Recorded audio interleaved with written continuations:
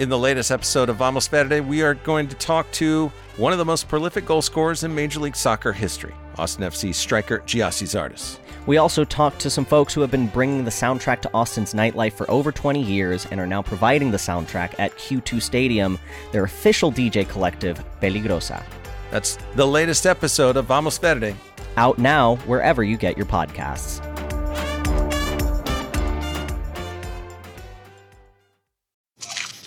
From KUT and KUTX Studios.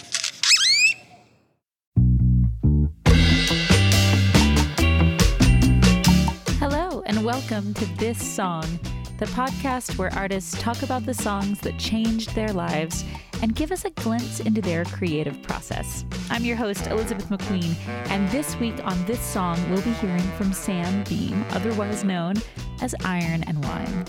Before we get started, I want to thank everyone who has been listening. We're going to be taking a little break from releasing new episodes during the fall festival season here in Austin, Texas. We'll be back on November 15th with season 3. But before we go, we're having kind of a big week here on the podcast. On Friday, we will release our episode featuring Robin Pecknold of Fleet Foxes. So you're going to get a chance to hear 2 great songwriters in 1 week. And don't worry, we're not totally going away. We're going to be re-releasing some of our favorite older episodes in the space between the 2 seasons, but this is the second to last new This Song you'll get until mid-November. Okay, now to Sam Beam, who most of us know by his stage name, Iron and Wine. Iron and Wine has been putting out music since 2002, which doesn't seem like that long ago, but is actually like 15 years ago, which is weird because time is weird. But anyway, he's known as like a folk artist, though he has spent his career pushing the bounds of that genre description. Like, he's not afraid to collaborate, and he's not afraid to mix in pop or jazz or noise or rock, though his latest record, Beast Epic, is really a return to a more stripped-down, acoustic-based sound.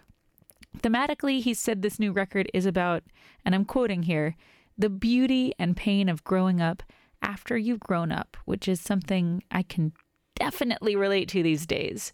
Sam came to KUTX, the radio station where we make this podcast, to promote the annual Midwives benefit he plays here in Austin every year, and afterwards he sat down with me to talk about a song that helped him free up his approach to arranging and recording. So here he is, Sam Beam. I tend to talk about songs in a musical way, just the sounds of them. But then also there are other songs that I know and hold so dear that the music isn't really anything much to talk about. It's mostly about the sentiment. But at the same time, because the music isn't in your face or taking up your attention, that's why the lyrics and things shine. You know what I mean? And in that sense, it's just as important as the flashy music. Yeah. But at the same time, I think the ones that I love the most are when those things dovetail together and they're musically doing exactly what they need to do to express the sentiment of the song, of the words. And there's lots of songs that are, beautiful, that help you express something nice or even broken and fragile. But I feel like the one that comes to mind is this Big Star tune called Take Care. Mm-hmm. Take care not to hurt yourself. Beware of the need for help. You might need too much.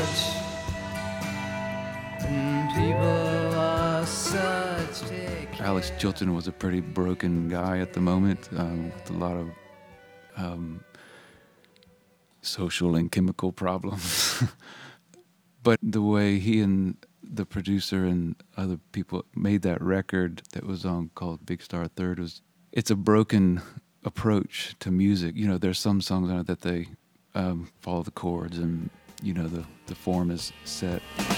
Thank you, friends. Wouldn't be here if it wasn't for you.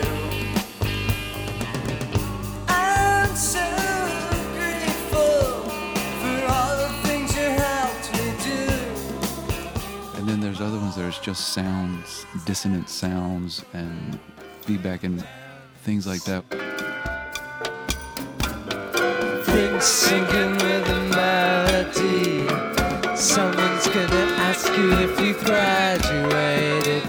And Take Care is the same, where the melody is beautiful and strong, and so they don't really feel like they need to support it with just filling up the sound with the chord changes and things. They do it more atmospheric in the sense like there's strange sounds and different instruments almost playing a different song, which expresses the sentiment of the tune is. It just sort of helps communicate that in a different way. In all words aside, take care. Please take care.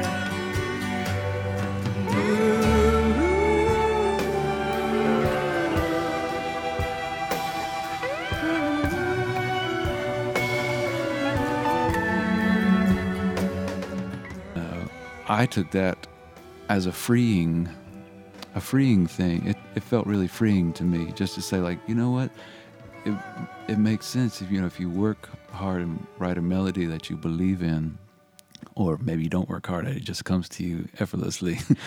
If you have a melody that you love, you can just sing it a cappella, and what you choose to support it with should be all flavor. It should be all in support, taking whatever emotional value out with, because I had a tendency to always be doing arrangements that are trying to be as melodic as the main vocal melody line, and I love doing arrangements, but that song in particular was like, oh, this light bulb went off in my brain. That's a lot of rambling stuff about. That's exactly what I love to talk about. I mean, that's perfect. Do you remember when you first heard that song, or maybe when you first heard the song in that way? Right. Yeah. It's funny you say that, because I'd heard it a long time ago. But I think music's funny that way. It's so dependent on what you bring to it that that determines what you'll get out of it. And so you could hear the exact same notes, exact same phrases at a different time in your life, and it will mean a totally different thing to you. I heard it, there was a reissue of that record in the 90s, like mid-90s, and I heard it then, but it didn't really mean a whole lot to me, because I wasn't, I thought it was cool, but it didn't change the way I thought about music, because I wasn't really making music then, or I was at a different part of the journey. So when was it that you heard it and it did kind of Not long ago, maybe 4 or 5 years ago. I made a record in New York called Ghost on Ghost with a bunch of New York musicians. With the corporate lawyers all came down to you and It all came down to you and And that was a lot of fun, because I didn't really play a whole lot. It was more about being more involved in arranging and just singing, which was really fun. And then after that, I was making some collaborative records and producing a bit more, and really getting into how to get to the heart of a song, or learn something about the song while you're making it that you didn't know, that you didn't plan for. I like to write about human beings. Not, you write about dreams, but you also write about, the way that you want the world to be or wish it was, but you also, in doing that, expose yourself, you know what I mean, in our fragility, or our, emotional fragility. And that's what I was trying to chase down, as far as how to make the music just as unguarded as the sentiment, and so they both sort of make each other, help each other out in the creative expression. That's interesting. It's like trying to find vulnerability or explore vulnerability through sound as well as through lyric. Yeah, and you can do it through beauty or dissonance, because they both exist in us all the time.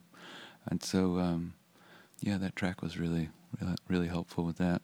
That's I mean, Alex Chilton's writing was really you can't really say dumbs it down, because it's not dumb. It's just very primitive and simplistic in the best way, direct. It comes across as naive, but when you hear it, it's effortless and perfect. And that song is no exception to that rule. Take care, please. Take care. And so I feel like that's something, I didn't really get that from him, but I definitely appreciate it. And that's something that I pursue if something's feeling like too heady or too cerebral. I'll try to find a more simple way to express it. But that's something that I definitely like about what he does. And did it, on the arrangements on this new record, Beast Epic, I've only heard the one song, Call It Dreaming, which is a very kind of simple folk arrangement. But did you bring that same kind of freedom into the recording of Beast Epic and this pursuit of trying to make the sounds and the lyric kind of serve the same emotional there's component? one track called Right for Sky that we did a version of, and it was fun. There was some sort of fake string arrangement things, but when I got home and listened to it, I realized it wasn't the music wasn't saying what the song was saying. And that can work sometimes. Irony is fun, except when it hides what you're saying instead of makes it more obvious. You know what I mean? Mm-hmm. Like there's ways to use irony where it says, see, what I'm saying is not true. And so what I'm saying is the opposite. But that's not what I was saying in this song. And so not wanting to express in this song. And so we went back and hollowed it out, and it actually became more unique when we revisited it. Know this house that I call home. Her gentle milk was happy just to flow. Know that her tomcats took their licks in turn. Trying to let the songs breathe and the music only do the bare minimum of what it was called to do, or do the most that it could do with the least effort. Does that make sense? Yeah. Oh yeah.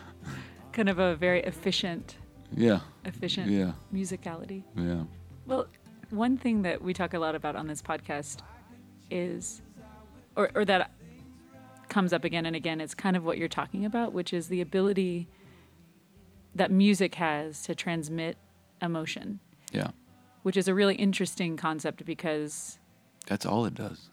Yeah. Really, like every note has especially when you start combining notes or chords, how else would you describe it? You can do some hokey stuff like describe it in colors, but that's when people start laughing at you. It only affects us on an emotional level. It's crazy. It is. Because it's just vibrating. Do you have any theories about why it does that? Because no idea. I mean, we're all, because our bodies are vibrating all the time. We are energy.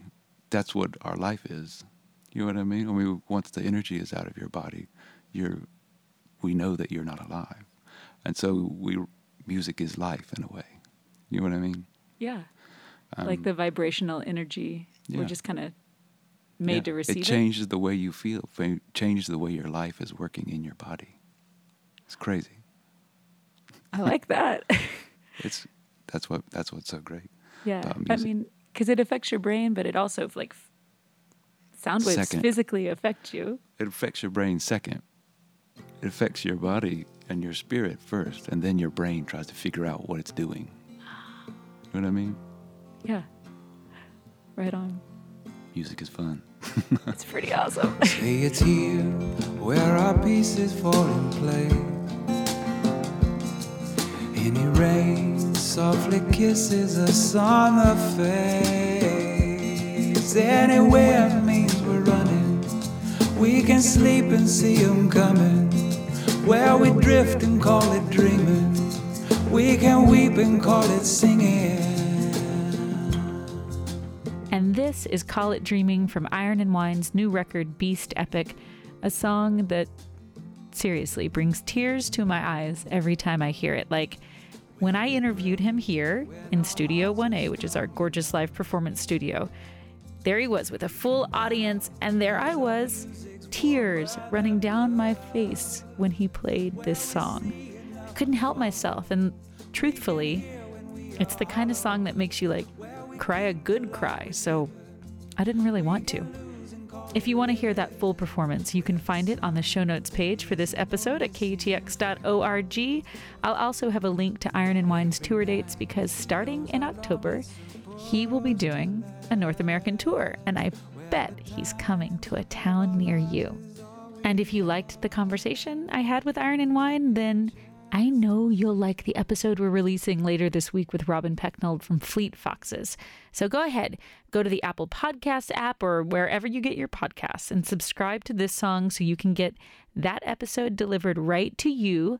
And while you're there, you can peruse our archive. We've got over 100 episodes with folks like Andrew Bird and Rhett Miller of the Old 97s talking about life-changing songs and creative process and why music is so magical. And, you know, while you're there, looking at the archive, subscribing, we would love it if you left a rating or a review.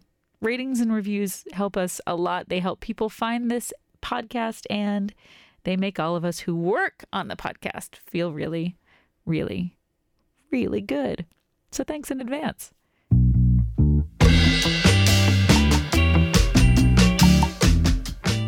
And that's it. You have come to the end of another episode of This Song. This Song is a production of KUTX 98.9 in Austin, Texas. This episode was produced and edited by David Sanger and me, Elizabeth McQueen. Cliff Hargrove recorded this interview. Taylor Wallace curates our Instagram account. Kelly Seal is our most excellent intern. Thanks to Deidre Gott and Peter Babb and Todd Callahan for all they do for this podcast. And it is absolutely true. Our theme song is Mahout, possibly Mahout, by Austin's own Hard Proof. You can follow us on Twitter, Instagram, or Snapchat. Our handle is @ThisSongKUTX. You can like us on Facebook, and you can subscribe to This Song along with the other KUTX podcasts, Austin Music Minute, Liner Notes, and Song of the Day on iTunes. Right on. Thanks for listening. Talk to you next time.